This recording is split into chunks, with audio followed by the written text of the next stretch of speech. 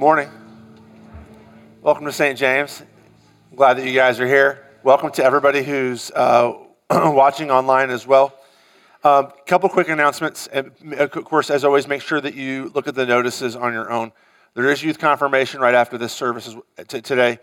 There is no prayer meeting tonight at 5:30. We have a community group leaders meeting, and so don't be here for prayer. We're going to cancel that tonight.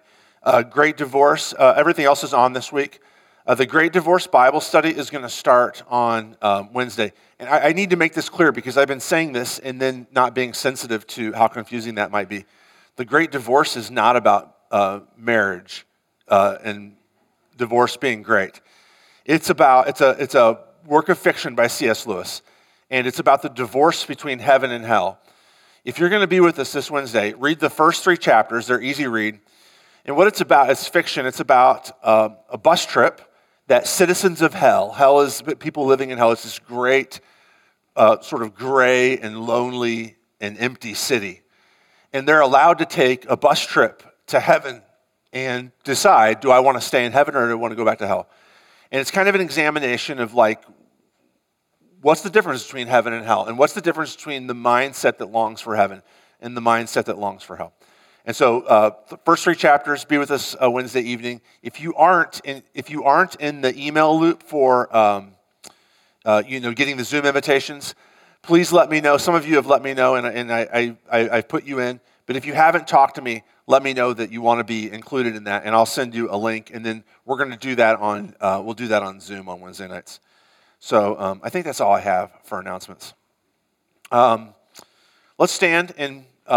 I'm going to open us in prayer, and then we will jump into worship.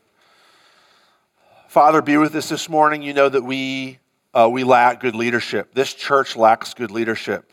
Our country lacks good leadership. Our jobs lack good leadership. Our families lack good leadership. Father, would you allow, by the power of your Holy Spirit, would you allow your Son Jesus to be the experienced king of our jobs and our country and our families and our workplaces in our lives? We need that benevolent dictatorship. We need the monarchy of your Son, Jesus. And we know that he is. By the power of his resurrection, we confess, Father, that your Son, Jesus, is Lord of the universe. Make that real and experienced even right now in all areas of our lives. And may our time with you this morning as we meet with you and you give yourself to us and all your good gifts, may it be a furthering of that. May it be a more powerful awakening through your Holy Spirit, and awakening on our part to that reality. We pray this in Jesus' name. Amen. Let's continue in the name of the Father, and of the Son, and of the Holy Spirit. Amen. Lord, have mercy upon us. Christ, have mercy upon us. Lord, have mercy upon us.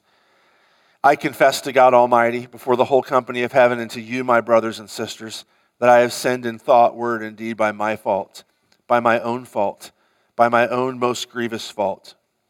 Wherefore I pray God Almighty to have mercy on me, forgive me all my sins, and bring me to everlasting life. Amen. The Almighty and merciful Lord,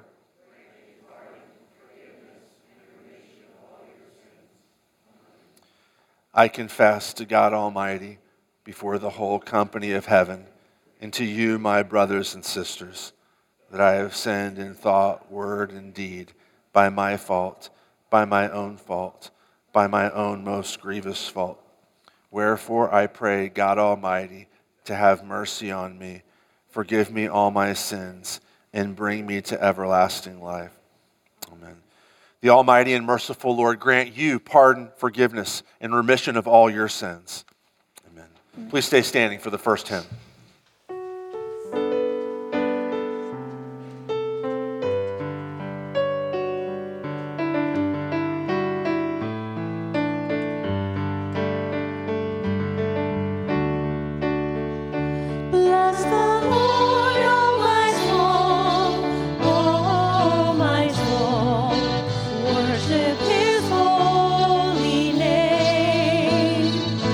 Sing like never before.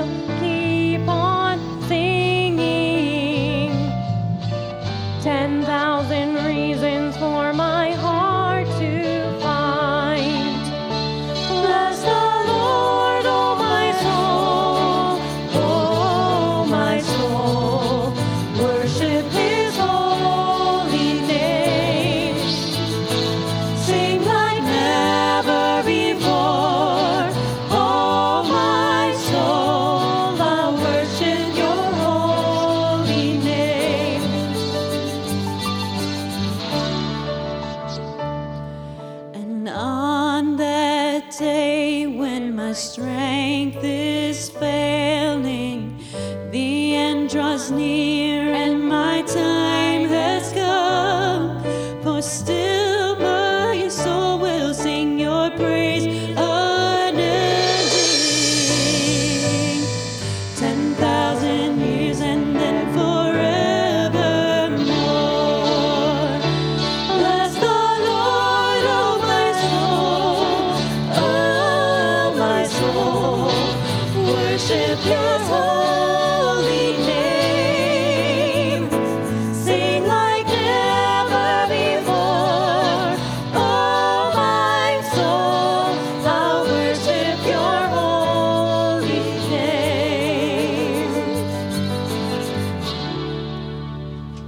Let's read Psalm 138 together. I give you thanks, O Lord, with my whole heart. Before the gods I sing your praise. I bow down toward your holy temple and give thanks to your name for your steadfast love and your faithfulness. For you have exalted above all things your name and your word. On the day I called, you answered me. My strength of soul you increased. All the kings of the earth shall give you thanks, O Lord, for they have heard the words of your mouth, and they shall sing of the ways of the Lord. For great is the glory of the Lord. For though the Lord is high, he regards the lowly, but the haughty he knows from afar. Though I walk in the midst of trouble, you preserve my life. You stretch out your hand against the wrath of my enemies, and your right hand delivers me. The Lord will fulfill his purpose for me.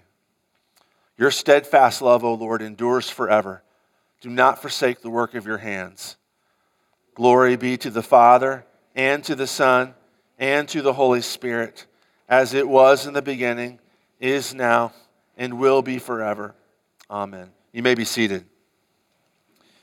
Epistle reading is 1 Corinthians 14, 1 through 20. It actually deserves a sermon on its own. I'm just going to give you a few sort of preliminary thoughts that you can use to kind of think about as we go through here. Paul's talking about speaking in tongues. Speaking in tongues in the New Testament is the gift of being able to speak in a language that is heard by other people and understood, and it's not learned the way we normally learn languages. It's not learned by doing Duolingo or Rosetta Stone or by assimilating language growing up. And there's two ways that it works that we see it work in the book of Acts and in Paul. And one is people who don't, people who are hearing the gospel preached in their language from people who don't naturally know their language. If there's nobody to hear and if there's nobody to understand what's being said in tongues, it provides benefit to the person who's speaking in tongues or praying in tongues. It's a gift of the Spirit. And so Paul's going to say the way that tongues should work in the church is this, is that what we don't want to do, and you'll see it when we get in here, the main goal is, remember the context, 1 Corinthians 12 through 14, what builds up the body of Christ. And so what Paul's going to say is you don't want to fall into one of two ditches. And one, you don't want to say you have to speak in tongues because speaking in tongues is a sign that you're saved. That's one ditch that's not biblical. The other ditch is to say we shouldn't speak in tongues.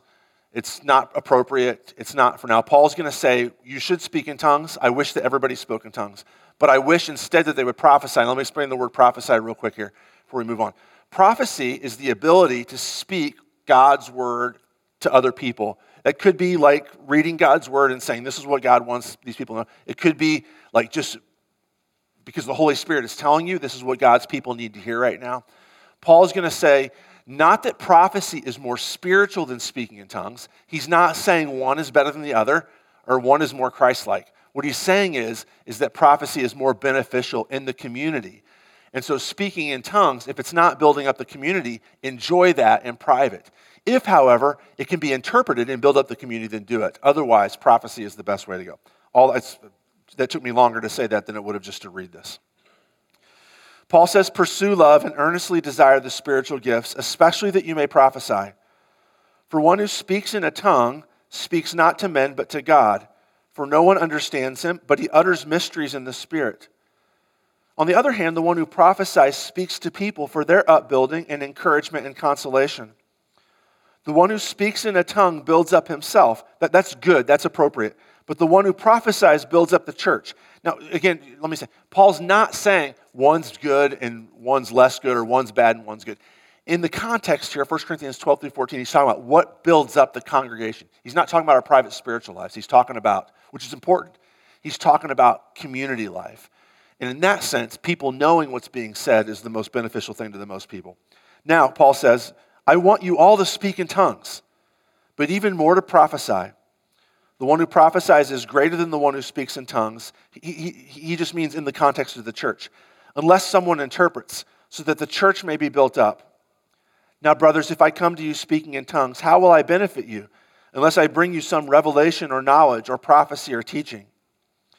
Here's a couple of examples here. If even lifeless instruments, musical instruments, such as the flute or the harp, do not give distinct notes, how will anyone know what is played? And if the bugle gives an indistinct sound, who will get ready for battle? So with yourselves, if with your tongue you utter speech that's not intelligible, how will anyone know what is said? You'll be speaking into the air. There are doubtless many different languages in the world, and none is without meaning. But if I do not know the meaning of the language, I will be a foreigner to the speaker, and the speaker a foreigner to me.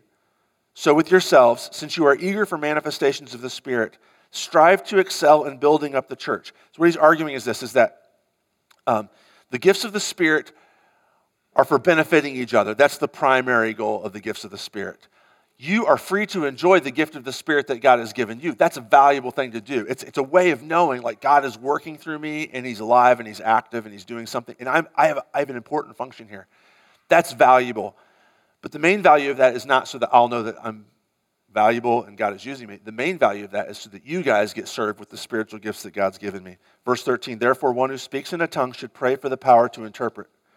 For if I pray in a tongue, my spirit prays, but my mind is unfruitful. What am I to do? I will pray with my spirit, but I will pray with my mind also. It's not a false, it's a false either or to say it's just one or the other. Where am I at here? I will sing praise with my spirit, but I will sing with my mind also. Otherwise, if you give thanks with your spirit, how can anyone in the position of an outsider say amen to your thanksgiving when he does not know what you are saying? For you may be giving thanks well enough, but the other person is not being built up. Again, Paul's going to say, I'm not saying that the gift of tongues is not to be used. Verse 18, I thank God that I speak in tongues more than all of you. Nevertheless, in church, I would rather speak 5 words with my mind in order to instruct others than 10,000 words in a tongue if there's no interpreter. Brothers, do not be children in your thinking. Be infants in evil, but in your thinking be mature. This is the word of the Lord. Thanks be to God. It's always rough trying to it's so easy in the Christian church to divide up into false ditches and to be like, well, we don't like the excesses of this side, so let's go over here. And we don't like the excesses of that side, so let's go over all the way to this side. It's always a battle to just keep on going back to the Bible. Keep on going back to God's word and living in that. Okay. Stand with me for the gospel reading. The Holy Gospel according to St. Luke, chapter 5. Glory to you, O Lord. On one occasion, while the crowd was pressing in on Jesus to hear the word of God, he was standing by the lake of Gennesaret, and he saw 2 boats by the lake, but the fishermen had gone out of them and were washing their nets. Getting into one of the boats, which was Simon's, he asked him to put out a little from the land, and he sat down and taught the people from the boat. And when he had finished speaking, he said to Simon, put out into the deep and let down your nets for a catch. And Simon answered, Master, we toiled all night and took nothing, but at your word I'll let down the nets. And when they had done this, they enclosed a large number of fish, and their nets were breaking. They signaled to their partners in the other boat to come and help them. And they came and filled both the boats so that they began to sink. But when Simon Peter saw it, Peter's doing math in his head trying to figure out what this means. He fell down at Jesus' knees saying, depart from me, for I am a sinful man, O Lord. For he and all who were with him were astonished at the catch of fish that they had taken. In so many words, that's a confession of Jesus' divinity. I mean, he uses the title Lord there, but that depart from me, for I am a sinful man. That's the way people respond to interactions with God, like Isaiah in Isaiah chapter 6. Verse 10, and so also were James and John, sons of Zebedee, who were partners with Simon. And Jesus said to Simon, do not be afraid. From now on you will be catching men. And when they had brought their boats to land, they left everything and followed him. This is the gospel of the Lord. Praise to you, O Christ. You may be seated.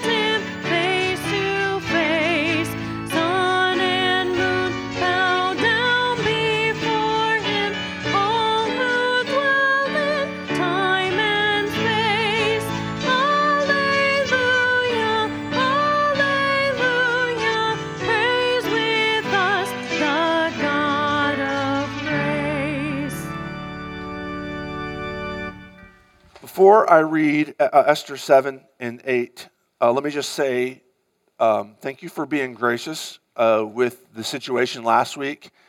And you watching me on a video screen is not the way I want to do church here. It's not.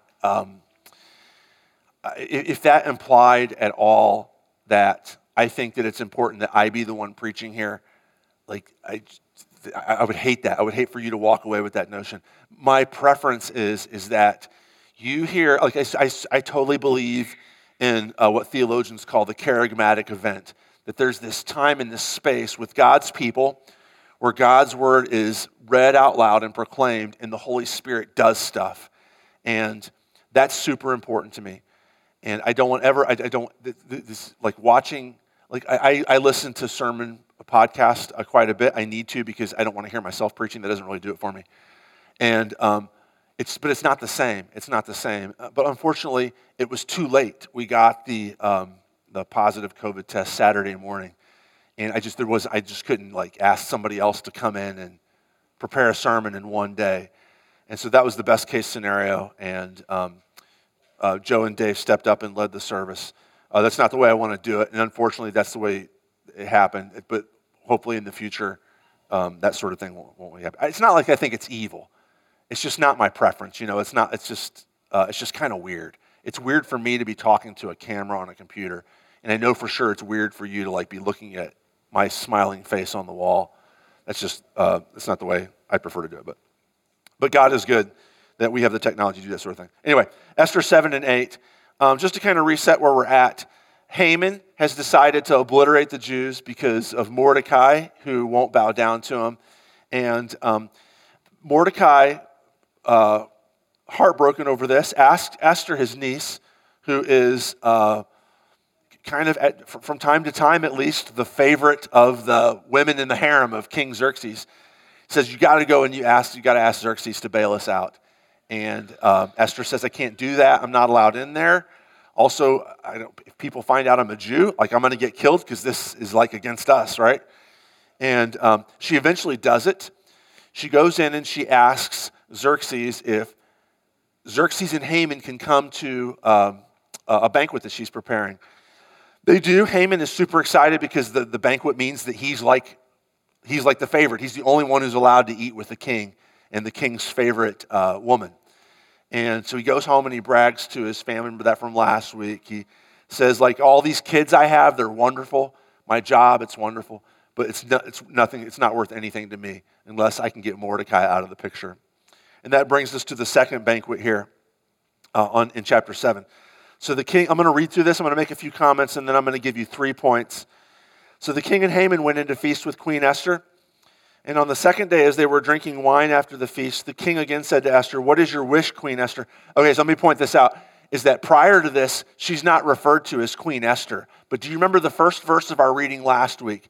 When the rubber hit the road and God's people were about to be destroyed, Esther stands up, and Esther 5:1 says in Hebrew, "And Esther put on her royalty." It doesn't say she put on her royal robes, although that's probably basically what it means. The author of Esther wants you to know that Esther put on her royalty. There's a new person in charge here. And from here on out, from Esther 5 on out, you're going to see that the person who's leading the most powerful empire in the entire world at that time, in the entire history of the world up to that moment, is Esther. And so from here on out, she's going to be referred to as Queen Esther for the first time in the story. Right? She is in charge. We'll see this in chapter 7. What is your wish, Queen Esther? It shall be granted you. And what is your request? Even to the half of my kingdom it shall be fulfilled. So what's your wish? What's your request? Here's her answer. Then Queen Esther answered, "If I have found favor in your sight, O king, and if it please the king, let my life be granted me for my wish, and my people for my request. For we have been sold, I and my people, to be destroyed, to be killed, and to be annihilated."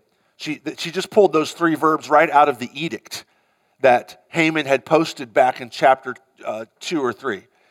Chapter 2. The edict which says that he wants the Jews to be destroyed, killed, and annihilated. "If we've been sold merely as slaves, men and women, I would have been silent, for our affliction is not to be compared with the loss to the king." All right, so she's definitely kissing up to Xerxes, and there's a reason why she has to. She's got to play her cards right here. She's a very, very fine line she's walking. She's got to convince the king that the edict to destroy the Jews is evil.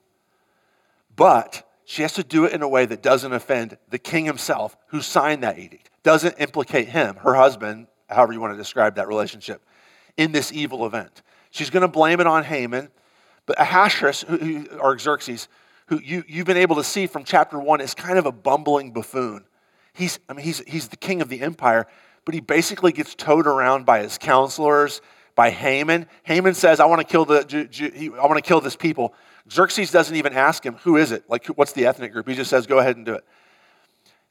Esther's going to have to guide him and lead him. She's going to have to be in charge if she wants to get this done. She's got to get this law abolished, but in a way that doesn't offend Xerxes. All right, so she's definitely kissing up to him.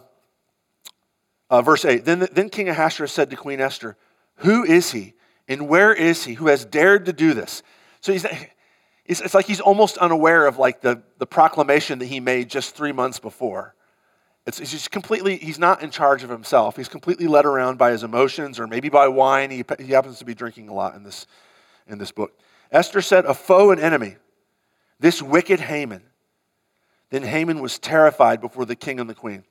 And the king arose in his wrath from the wine drinking and went into the palace garden. But Haman stayed to beg for his life from Queen Esther. Okay, so why did Ahasuerus leave? Why did he go out into the garden? We're not really told what's going on with him psychologically. You can kind of guess. It looks like he's super mad. And maybe he's just I got to go walk this thing off for a second and think about what I'm going to do. It's possible. But the fact, we're not told because ultimately it's not important. But so why does the author tell you about him leaving and going out? This is very interesting, I think. The whole book revolves around, the foundation of the book is this story where Ahasuerus, Xerxes, the most powerful man in the history of the world up to that point, has decided that I cannot tolerate this woman showing me up. I'm going to flex. I'm going to prove to everybody that I still am the most powerful. I banish her from my sight. I don't want her around. I am the king, and she must leave. And now here, at the apex of the story, the climax of the story, it's Ahasuerus that leaves. and it's Esther who's in charge. Who does Haman go to? Haman doesn't go to Ahasuerus. Haman knows who's in charge now. It's not Ahasuerus. Ahasuerus is actually working for Esther. He goes to Esther to say, will you save my life? Esther's completely in charge. And the thing that Ahasuerus dreaded, being showed up by a woman, is actually the thing that makes the story work. He gives up all of his power to this slave girl, who he merely adopted into his harem as a way to prove to everybody that he does what he wants with women because he's in charge. And now this very same woman is now the queen of the most powerful empire in the world. The king returned from the palace garden to the place where they were drinking wine. As Haman was falling on the couch where Esther was, well, you know what he's doing. He's pleading for his life. And the king said, will he even assault the queen in my presence in my own house? As the word left the mouth of the king, they covered Haman's face. Well, Ahasuerus knows he's not trying to sexually assault her. He knows that. But Ahasuerus has to figure out a way to damn this man for this horrible crime that he himself signed off on. And this is one way that he can do it. Like this guy's trying to rape my woman right in front of me. We know from the laws of the Persians that only the king and the eunuchs who worked in the harem, the castrati, those who were sexually impotent men who worked in the harem, only they were allowed to approach the queen's women in the harem. The law was any man besides the king and these eunuchs were forbidden from getting within 7 paces of any of these women upon pain of death. And so that's a good law. He can pin that on Haman now. And Haman, of course, he's off to be executed. They covered his face. And he's going to end this chapter being killed. Some people are troubled a little bit by, let me make a quick comment here. Some people are troubled a little bit. Why doesn't Esther show mercy? It seems like one commentator I read said it's unfortunate that this was an opportunity to show forgiveness and grace. He's begging for mercy and she doesn't give it. But look, a couple comments here real quick. First of all, do not think about Esther as an example for the way we should live our lives. That's not her main role in the story. She's not like somebody that we should emulate. You and I can't be Esther. None of us are in the harem of the most important person in most important political person in the world right now. None of us are positioned like Esther was to represent an entire people of God. What Esther is doing is, like Jesus is going to do 500 years later, he is going to faithfully represent God and God's people fighting against the enemies of God. Now, in the story of the Bible, what Esther is doing is this. Now, pay attention. This is a little bit tricky, but this is maybe not the most important thing I'm going to say. If you forget this, it's going to be all right. Esther is a daughter of Saul, King Saul. Go back to Esther chapter 2 and verse 5, and you'll see that Mordecai, her uncle, is a direct descendant of Kish, the father of Saul. Saul failed to get rid of God's enemies. The Amalekites were God's sworn enemies. All the way back in Exodus 17, all the way through to 1st and 2nd Samuel. God told Saul, you cannot let them exist. They are determined to destroy you. This is like Nazis. This is like Hitler. These are the Hitlers of that time. Saul, you have to kill King Agag, the king of the Amalekites. Saul doesn't do it. For whatever reason, he decides to be merciful, which he shouldn't have been, any more than the Allies should have been merciful with Hitler at the end of World War II. That's a weird kind of mercy that we're asking Esther to do here, to let go of the person who's determined to destroy her entire ethnic and religious group. Instead, Esther, the great-great-great-great-great-great-granddaughter of Saul, fulfills what Saul failed to do, which is to get rid of the last Amalekite. Not because there's some sort of like vindictive violence, but because she's the representative of God's people in ways that you and I will never be. It's her job in that moment to defend God's people against this most evil of enemies, the Agagite Haman. Okay. So don't think of Esther as like, well, what can I learn from her about how to, there are certain things that we'll get, but at the end of the day, Esther is the Christ figure in the story, and you and I are not. You and I are the maybe a little bit more like Mordecai, maybe, mainly like the Jews who are living throughout the kingdom who are just kind of like, what's going on? We're going to get killed and we don't know what to do. That's mainly what we're like. We need an Esther to bail us out. Okay, so moving on. Verse 8, then Harbona, one of the eunuchs in attendance on the king, said, moreover, the gallows that Haman has prepared for Mordecai, whose word saved the king, is standing at Haman's house, 50 cubits high. And the king said, hang him on that. So this whole thing's filled with irony, but here's one of the ironies. you remember that this meeting here, Haman thought that this meeting was going to be the place where he got to say to Ahasuerus, I want permission to hang Mordecai on this gallows. And Ahasuerus was going to say, yes, hang him on that. That sentence does get pronounced, but ironically, it's against Haman himself, not against Mordecai. Hang him on that. So they hanged Haman on the gallows that he had prepared for Mordecai. Then the wrath of the king abated. A quick historical note. I don't know what to do with this devotionally. We have the word hanged here in the text. The Persians did not hang their prisoners in the way that you and I think of the word hanged. In our culture, we think of hanged as like a rope around the neck, hung around the neck until dead. The Persians didn't hang people like that. The Persians were much more cruel than that. The Persians invented crucifixion. The Persians invented a really cruel form of capital punishment called the scaphe. I'm not going to describe it because it's a little gross. Go look it up. I think it has its own Wikipedia page. When it says hanged here, it actually means impaled. The Persians would, huge stakes sharpened on the end. You take the victim and you jam their bodies down till that stake goes up inside them, and then you leave them hanging there on the end of that stake. Again, I don't know what to do with that devotionally, except to say don't do that maybe. I don't know. But it is interesting historical fact that I threw in there. That's bonus material. Moving on to chapter 8.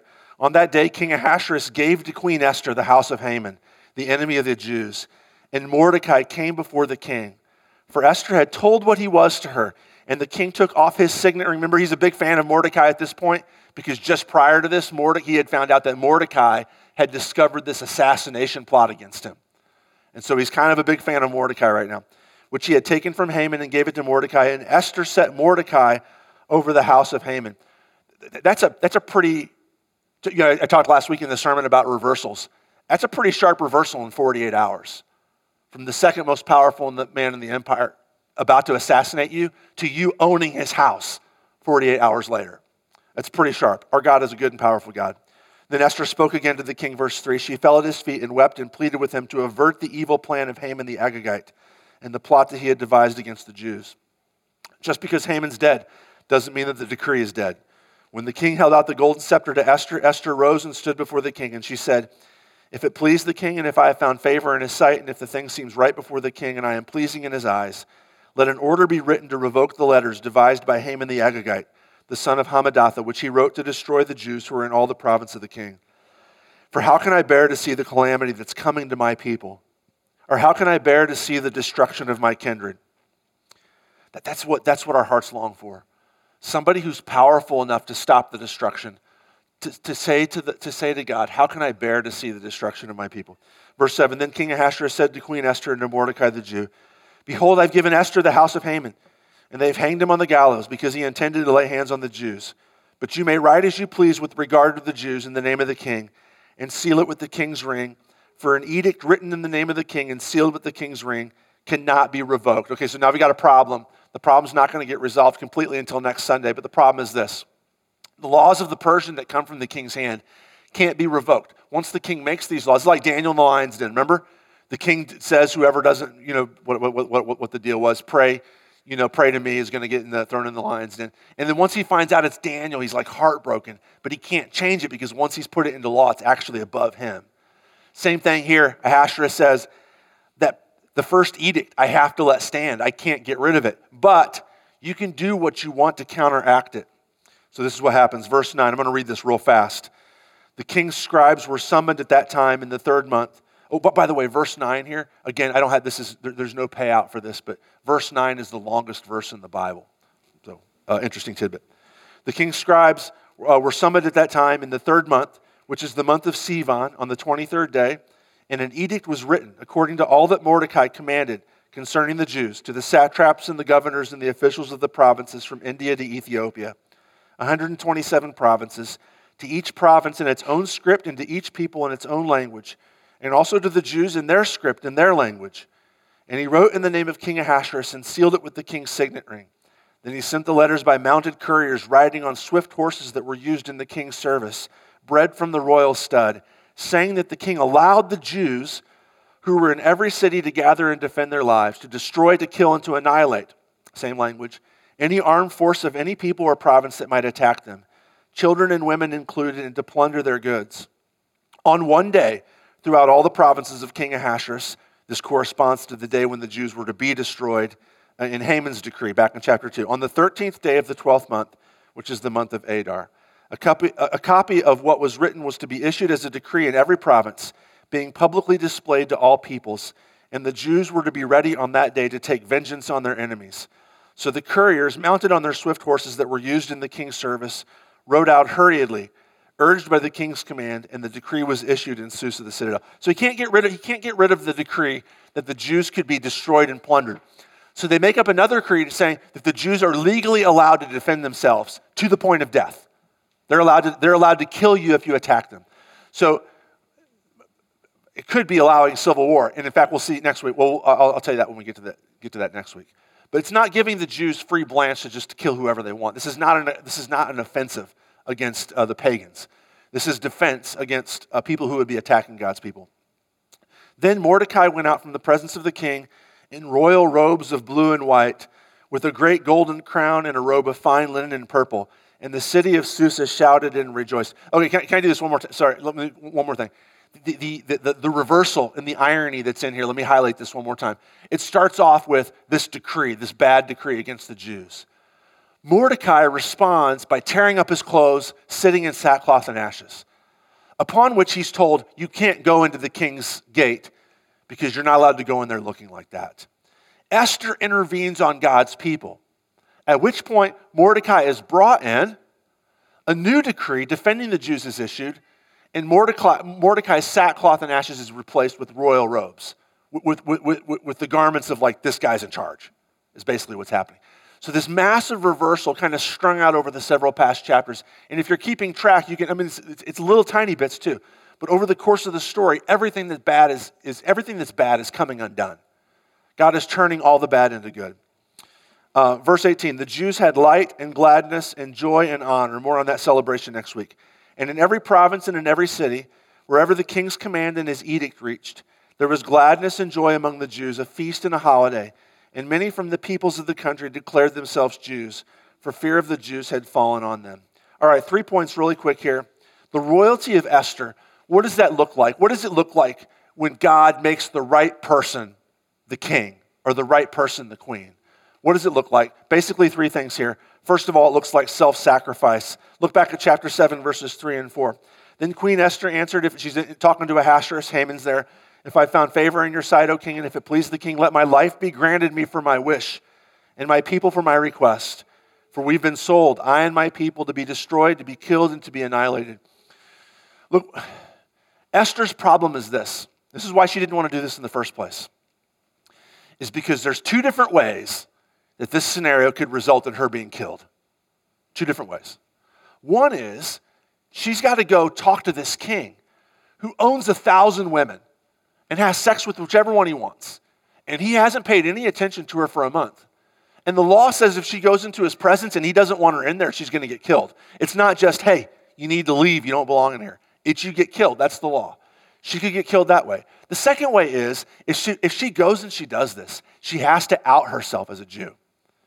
And that means like she puts herself, the dude Haman is right there who's determined to kill the Jews. And she's going to stand next to him and say, I know he has all the power in the kingdom. I know that you took your signet ring and gave it to him.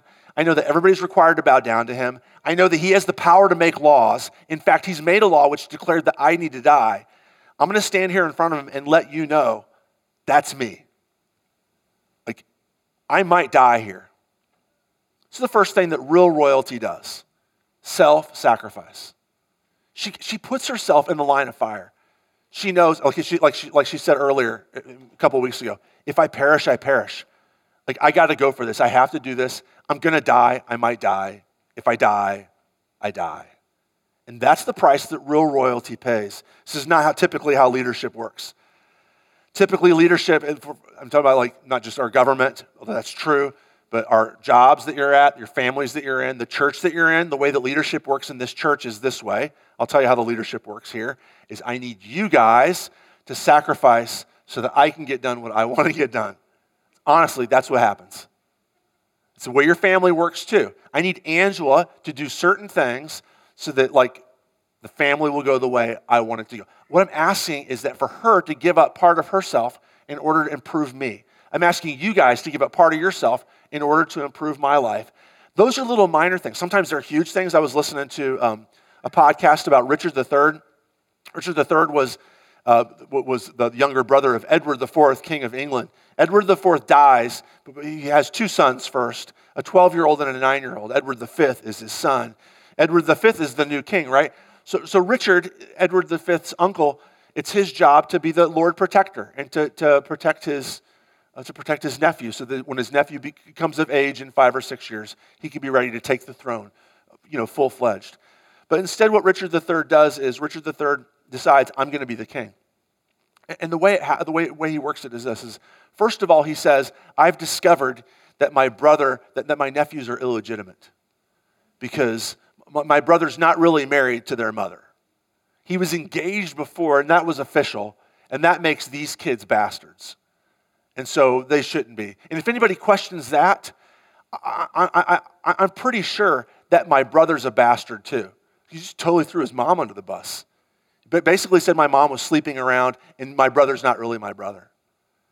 In case anybody else would have any questions, he murdered his 2 nephews because he wanted to be the King of England. It's a very, very drastic example, but typically this is the way that power and leadership works in our world, whether it's Richard III or whether it's me. I expect people to die, maybe not literally, but at least part of them to die. Maybe it's just Angela's plans for the evening. I need those to die so I'll be happy.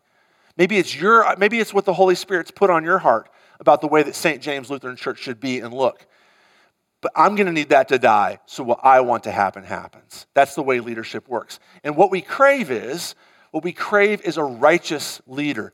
We crave somebody who has we crave there to be a queen who rules over the biggest empire in the world, but is willing to sacrifice herself for me instead. And when you find a leader like that, who's all-powerful, who's omnipotent, omniscient, and is willing to sacrifice themselves instead of asking us to sacrifice ourselves for him or her, you found something golden. This is why I said earlier, Esther is not me or you. Esther is Jesus. Esther's not perfect, of course, right? Esther's going to die for one. Esther, the story is very sort of shallow. We don't know too much about Esther's life after all this happens, but I'm assuming that being a normal human being, that she was kind of a screw-up at times and wanted to serve herself at times. But Esther is pointing us towards the future king who's going to come and rule over all things, and that king is Jesus. He's going to give him, the way he does leadership is he gives up all of himself to benefit us. He doesn't ask you to give up anything of yourself for him. He gives all of himself to me and you. That's true leadership. True royalty is self-sacrifice. Second thing, true royalty is shared. True royalty is shared power. There's a book that came out, again, just to reiterate, power in our world is about aggregating authority. I need you to make decisions that benefit me. And if any one of you in here wants to be a Mordecai and refuse to bow down to King Aaron, I'm going to try and squash you. That's the way power works in our churches, in our homes, in our workplaces, in our neighborhoods, in our government. It's the way that the worldly power works. But the way that godly, real, Jesus royalty works is that power is given to others. That power is given to others. There was a book written in 2004 by Harry Chambers. He's like an ergonomist or whatever, and he studied micromanagers, and he said, based upon his studies, that 79% of us know what it's like to be micromanaged, to know what it's like to have a boss or a husband or a wife or a church leader who wants to have their fingers in everything that you do. And it's an interesting number, 79%, because everybody's like, yeah, I've been there. But it's not possible that 79% of us in this room have been micromanaged, but 0% of us have micromanaged. We know that some of us are guilty of micromanaging, and probably anybody who's like in charge wants to micromanage from time to time. But we also know if you've been the micromanager or if you've been micromanaged, you know how horrible it is to work in that situation.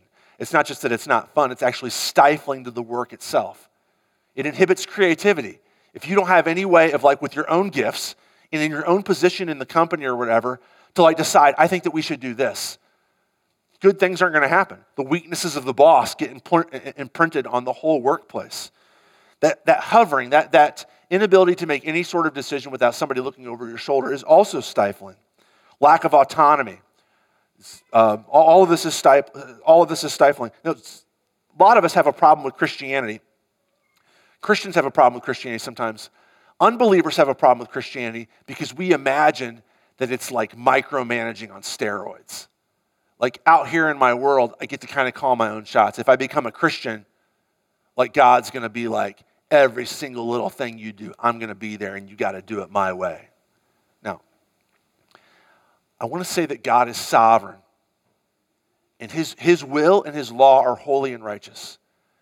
And so there's a certain sense in which God wants to be sovereignly Lord of every single part of your life. That's definitely true.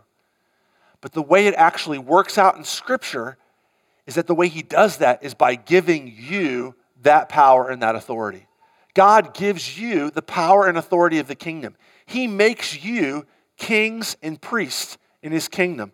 Look in chapter 8. On that day, King Ahasuerus gave to Queen Esther the house of Haman, the enemy of the Jews, and Mordecai came before the king, for Esther had told what he was to her. So what Jesus does is he takes you and he brings you before the Father, not a bad father like King Ahasuerus, but our good holy Father and loving Father in heaven. And he says, let me tell you what this person is to me. Let me tell you who this is my brother, this is my sister. They belong to me. And now that I'm the king, now that I'm reigning, Father, in your name over the universe, I want them to have a part of this with me. Give them the royal robes. Give them the signet ring. Give them the horse to go through the kingdom. I want them to have the property. Put them in charge. That's what Jesus does. He puts you in charge of the world. Do you know who runs the world? It's you. Now, I know you don't think that you do. I'm going to show you why in just a minute, why you really do. But before I get there, let me give you 2 proof texts from Scripture. You and I are called to be rulers of this world. Romans chapter 5, Paul says this. He's comparing Adam's reign, by which we all died, to Christ's reign, where we all have been brought to life. He says this, for if because of one man's trespass, death reigned through that one man, Adam, much more will those who receive the abundance of grace and the free gift of righteousness reign in life through the one man, Jesus Christ. As death reigned through Adam, so what reigns through Christ? You would imagine him to say life. He doesn't say that. He says, you who believe in Jesus, through Jesus, will reign in life. See what Paul says? Because of Jesus, now you guys are the kings and queens of the universe. One more example. Revelation chapter 5. There's scrolls that can't be unrolled in Revelation chapter 5. It's all part of a vision, okay? It's not literal. It's an apocalyptic vision. These scrolls are rolled up. And the scrolls are the solution to all the problems in the universe. And there's nobody to unroll them. There's nobody to unseal. There's nobody powerful enough or worthy enough to unseal these scrolls and unroll them so that everything can be fixed. And John breaks down crying because he's like, there's no hope. The scrolls are going to stay sealed. And an angel comes and taps John on the shoulder and says, don't cry, because the Lion of Judah is here and he can unroll and unseal the scrolls. And so John looks around for the Lion of Judah and he finds him. But you know what he sees when he finds the Lion of Judah? He sees a lamb, as if he had been slain from the foundations of the world. And the lamb is powerful enough to unroll the scrolls, to solve all the problems. The lamb is the king of the universe.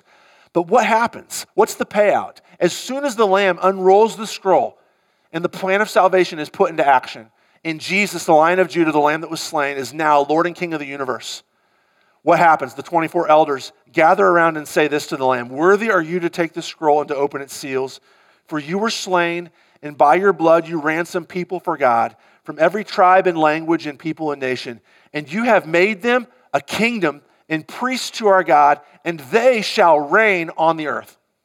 Why did Jesus die? There's a lot of different answers to this. Way down the list is Jesus died so you could go to heaven. Way up on the list in the story of the Bible is Jesus died so that you guys could be in charge of the world. Jesus died so that you could rule and reign over everything. Now, I know what you're thinking. You're like, I'm not in charge of anything. Christians aren't in charge of anything. We're completely irrelevant. We don't have political power. Nobody listens to us. Everybody makes fun of us. Like, I've only got 4 followers on Twitter. Like, we're not in charge of anything. And let me say this. If you think about power in terms of the world, like power is people doing what I tell them to do, or me having lots of money or lots of political cachet, then yes, you're going to be very, very much deluded when Paul says that God has chosen us to rule and reign over creation. But if you think about power in terms of the kingdom, if you think about power in terms of Esther's power, the power to give up your own life to rescue people, then you will see. Now sometimes it works out that Christians have the political power. William Wilberforce, the Prime Minister of Britain, who because of his commitment to Jesus Christ abolished the slave trade. That's one example. But more often than not, Esther's one example, right? Joseph and Daniel are examples. But more often than not, we're more like Jesus. Jesus rules and reigns over the entire creation from a cross. It's his death that is his victory. That's when he's his most powerful. That's the apex of his authority, of his kingdom power, is his death on the cross and his resurrection. We're more often like Bonhoeffer than we are like Wilberforce, where our power, the power to influence, the power to rule and reign, which is what influence is gospel power that works out through our own deaths, our own sufferings, our own weaknesses, our own self-sacrifices, because it's matched up with Jesus's. I'll give you one example real quick. So a lot of you know, I ran away from Jesus real hard for like 4 years. And the reason that I came back, there's one main reason that I came back, and it's Angela. And you know how Angela got me back? Angela never at one point Angela put her finger in my chest and said, "That's it. You're done screwing around. You're coming to church this Sunday." Never one time did she do that. Never one time did she try to manipulate. Did she say, "Well, if you'll do this, I'll do this over here"? Never one time did she try to do that. Instead, she faithfully loved me and carried on her own shoulders the pain that I was causing and willingly carried that for me. Never at any point when I repented said, "Okay, well now you've got to pay. You caused me 4 years of suffering. Now I need you to see." Instead, she willingly carried that on her own shoulders. That's the only reason that I'm standing. It's probably the only reason why I'm alive. It's definitely the only reason I'm a Christian. Probably the only reason I'm standing right here today is because Angela's the boss of me. Like in all the best, I did what she wanted me to do. And she never one time bowed up. She never one time raised her voice. She gave up her life for me. She Jesus'd it for me. She was Christ in my life. That's the most powerful thing that you have. We don't need political power. We don't need more money. We don't need better programs. We need to give up ourselves for other people. And when that happens, we will find that we're the kings and queens of the universe. Everybody does what we want them to do because we're in charge. It doesn't mean like all the benefits of being in charge. You're not going to maybe get the big mansion in this world or the political or whatever. I've already said this. Self-sacrifice, that's the most powerful thing that we can do. Which brings me to my third point. This will be real fast. Conversions. It results in conversions. This is the power that they have. Verse 17, in every province and in every city, wherever the king's command and his edict reached, there was gladness and joy among the Jews, a feast and a holiday. And, check this out, many from the peoples of the country declared themselves Jews, for fear of the Jews had fallen on them. Mass conversions. They converted because of fear of the Jews. Now, fear of what? Fear that the Jews were going to kill them? No, because the Jews didn't have the right to just kill whoever they wanted to. You could only be killed if you fought against them. So it wasn't fear of bodily harm. It's an easy way to avoid that. Just leave the Jews alone. What was it fear of? Well, in the story, what does it look like? Here's this oppressed people who for 3 months we've been planning on, oh, they're done. They're weak. Give us 9 more months, and we've got their property. It belongs to us. The Jews in our neighborhood, we'll get rid of them. We'll split their. These people have nobody defending them. So within the space of 48 hours, finding out that the most powerful person in the kingdom, the person that King Ahasuerus works for, like Aaron works for Angela, is a Jew, Queen Esther. And she has promoted as her prime minister a Jew, her uncle Mordecai. What weird, unseen, but irresistible force can create that kind of reversal? That's scary in all the best ways. So what do people do? They do the smart thing. Whatever they've got, that's what I'm on. That's what people are going to do. When you sacrifice your life, look, when you go to work, and there are clients at your job, and there are coworkers who don't like you, and when you love and when you serve them, and you don't expect anything in return, they don't even know what to do with that. It's like an alien living in their midst. You know what's going to happen? The fear of God is going to fall on them. There's an unseen but irresistible force that they can't explain. It doesn't work in their economics. When you give up yourself for other people, when you self-sacrificially love other people, you will end up persuading them to follow Jesus. It's not like a one-to-one thing. Look, the people here, the Jews, why did the people convert to becoming Jews? Is it because there's this Mordecai turns into the Jewish C.S. Lewis or Francis Schaeffer and is writing these great intellectual arguments? No. Is there this powerful worship experience and they all come and they're so moved? No. The intellectual arguments, the emotional worship experience, all those things are important. But what happens is they experience the fear of God because they see a people who are truly in charge, because the people who are truly in charge, the power of God, of self-sacrifice, the power of the gospel is working through them. And when the Christian church does this, when we do this, Glen Carbon is going to be transformed. People are going to be irresistibly drawn to this irresistible power. This is true royalty, self-sacrifice, shared royalty, mutual royalty, the royalty of Jesus Christ. It doesn't make us all Jesus Christ. The royalty of Jesus Christ working out through each one of us. Powerful conversions because we love and we serve our neighbors. That's what Esther 7 and 8 is about. Okay, stand with me. I'm going to pray for us. Then let's come forward and have communion together. Let's pray. God, we thank you for loving us and for being a good God. And you've, for thousands of years now, Father, you've sovereignly delivered your people. You've raised up royalty, sometimes merely human royalty, which has done your job and has pictured for us the royalty that we've all been waiting for, the benevolent dictatorship, the beautiful monarchy, the kingdom of God in your Son, Jesus Christ. Father, help us to be not just loving, willing recipients of that kingdom, but Father, give us the grace of sharing that kingdom power, of believing, of truly believing, whatever our circumstances, Lord, that you're allowing us to rule and reign over Glen Carbon, that you're allowing us to rule and reign over Edwardsville or whatever town that we're in. Lord, in your mercy. Father, I pray that you would be with all of us this morning who are hurting and struggling. There are some amongst us here who have really intense physical pain right now, who are worried about some sort of chronic disease that's afflicting them. Some of us who are broken in our bodies, struggling with back pain and broken ankle and all different kinds of bad physical ailments. A lot of us in here are struggling with broken relationships, or relationships that are fraying and we feel them slipping away from us and we don't really know what to do. Relationships with our kids, our significant others, friends, that we feel kind of trapped in and wanting to get fixed but not knowing how to do it. A lot of people in here mourning this morning, Father. I just pray especially that you would be this week with J.D. Rambarger, whose grandfather passed away, and also with Monica Harding, whose mom passed away this past week, that you would give them comfort and hope. A lot of us struggling, Father, with mental and psychological stress, anxiety, depression, confusion, hopelessness.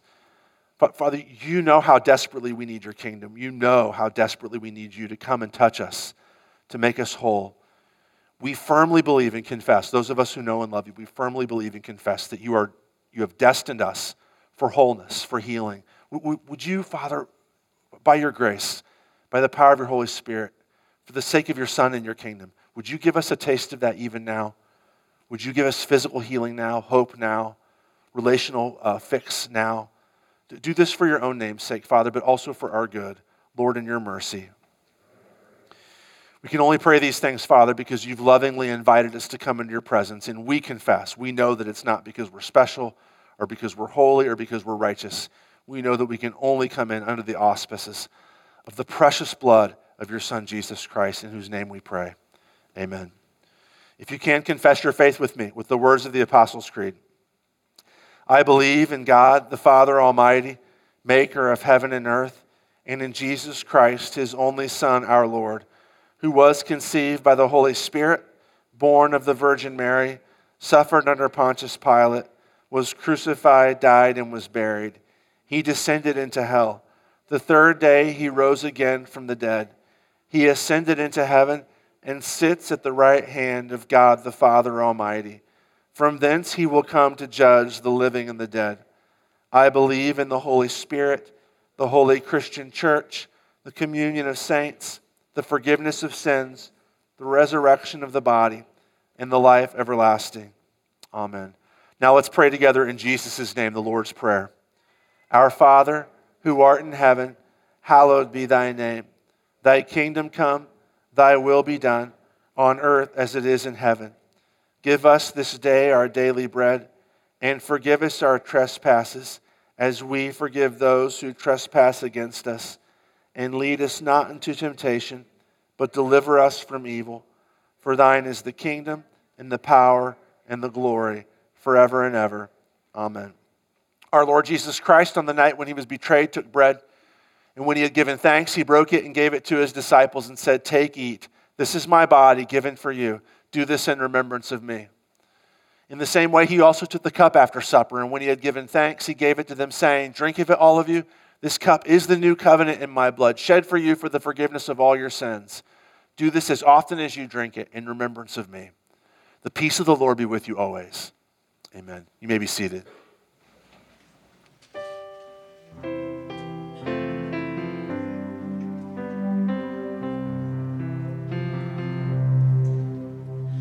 Oh, to see the dawn of the darkest day, Christ on the road to Calvary, tried by sinful men, torn and beaten there, nailed to a cross of wood. This the power of the cross. Christ became sin for us, took the blame, bore the wrath we stand forgiven at the cross. Oh, to see the pain written on your face, bearing the awesome weight of sin. Every bitter thought, every evil deed, crowning your blood-stained brow. This the power of the cross. Christ became sin for us, took the blame, bore the wrath we stand forgiven at the cross. Now the daylight flees, now the ground beneath quakes as its maker bows his head. Curtain torn in two, dead are raised to life. Finish the victory. This the power of the cross. Christ became sin for us, took the blame, bore the wrath we stand forgiven at the cross. Oh, to see my name written in the wounds, for through your suffering I am free. Death is crushed to death, life is mine to live, won through your selfless love. This the power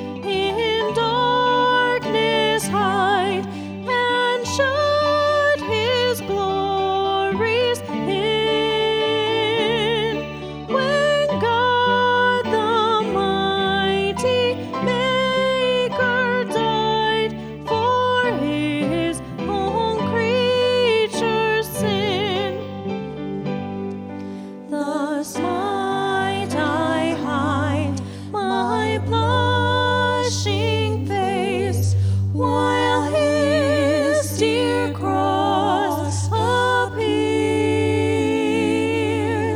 Dissolve my heart in thankfulness, and melt mine eyes to tears. But drops of grief can ne'er repay the debt of love I owe. Here, Lord, I give myself away. 'Tis all that I can do.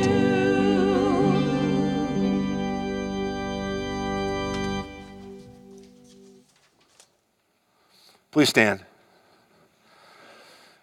And now may this true body and blood of our Lord and Savior Jesus Christ strengthen you and preserve you and keep you in the one true faith to life everlasting. Depart in Christ's peace. Amen. Lord, now let your servant depart in peace according to your word.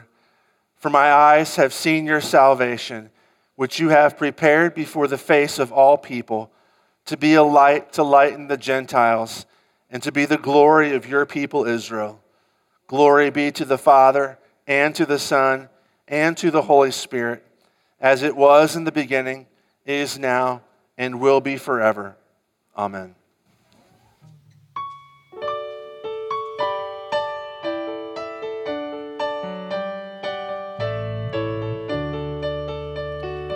Crown him with many crowns, the Lamb upon his throne.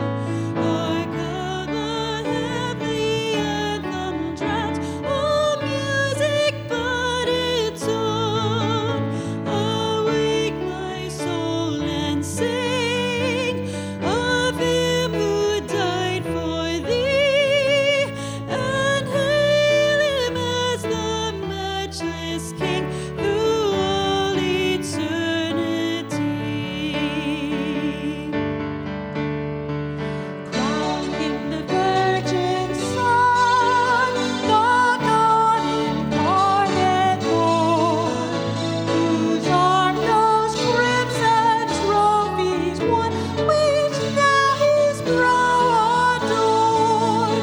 Fruit of the mystic rose, yet of that rose the stem, the moon with mercy ever flows, the babe of Bethlehem.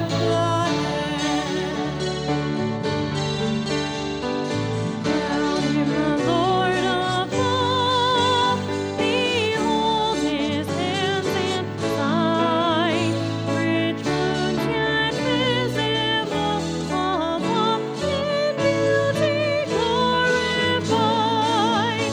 No angels in the sky can fully bear that sight, but downward bends their wandering eyes at mysteries so bright. Crown him the Lord of life, who triumphed o'er the grave, and rose victorious in the strife for those he came to save. His glories now we sing, who died and rose on high, who died eternal life to bring, and lives that death may die. Crown him the Lord of heaven, enthroned in worlds above. Crown him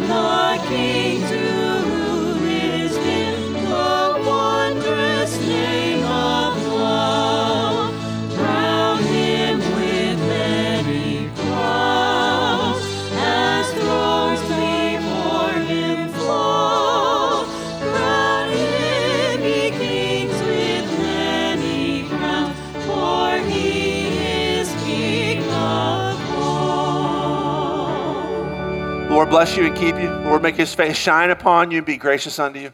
Lord, lift up his countenance upon you and give you his peace. Amen. Make sure that you find somebody you haven't talked to recently. Work on that relationship. Go in peace.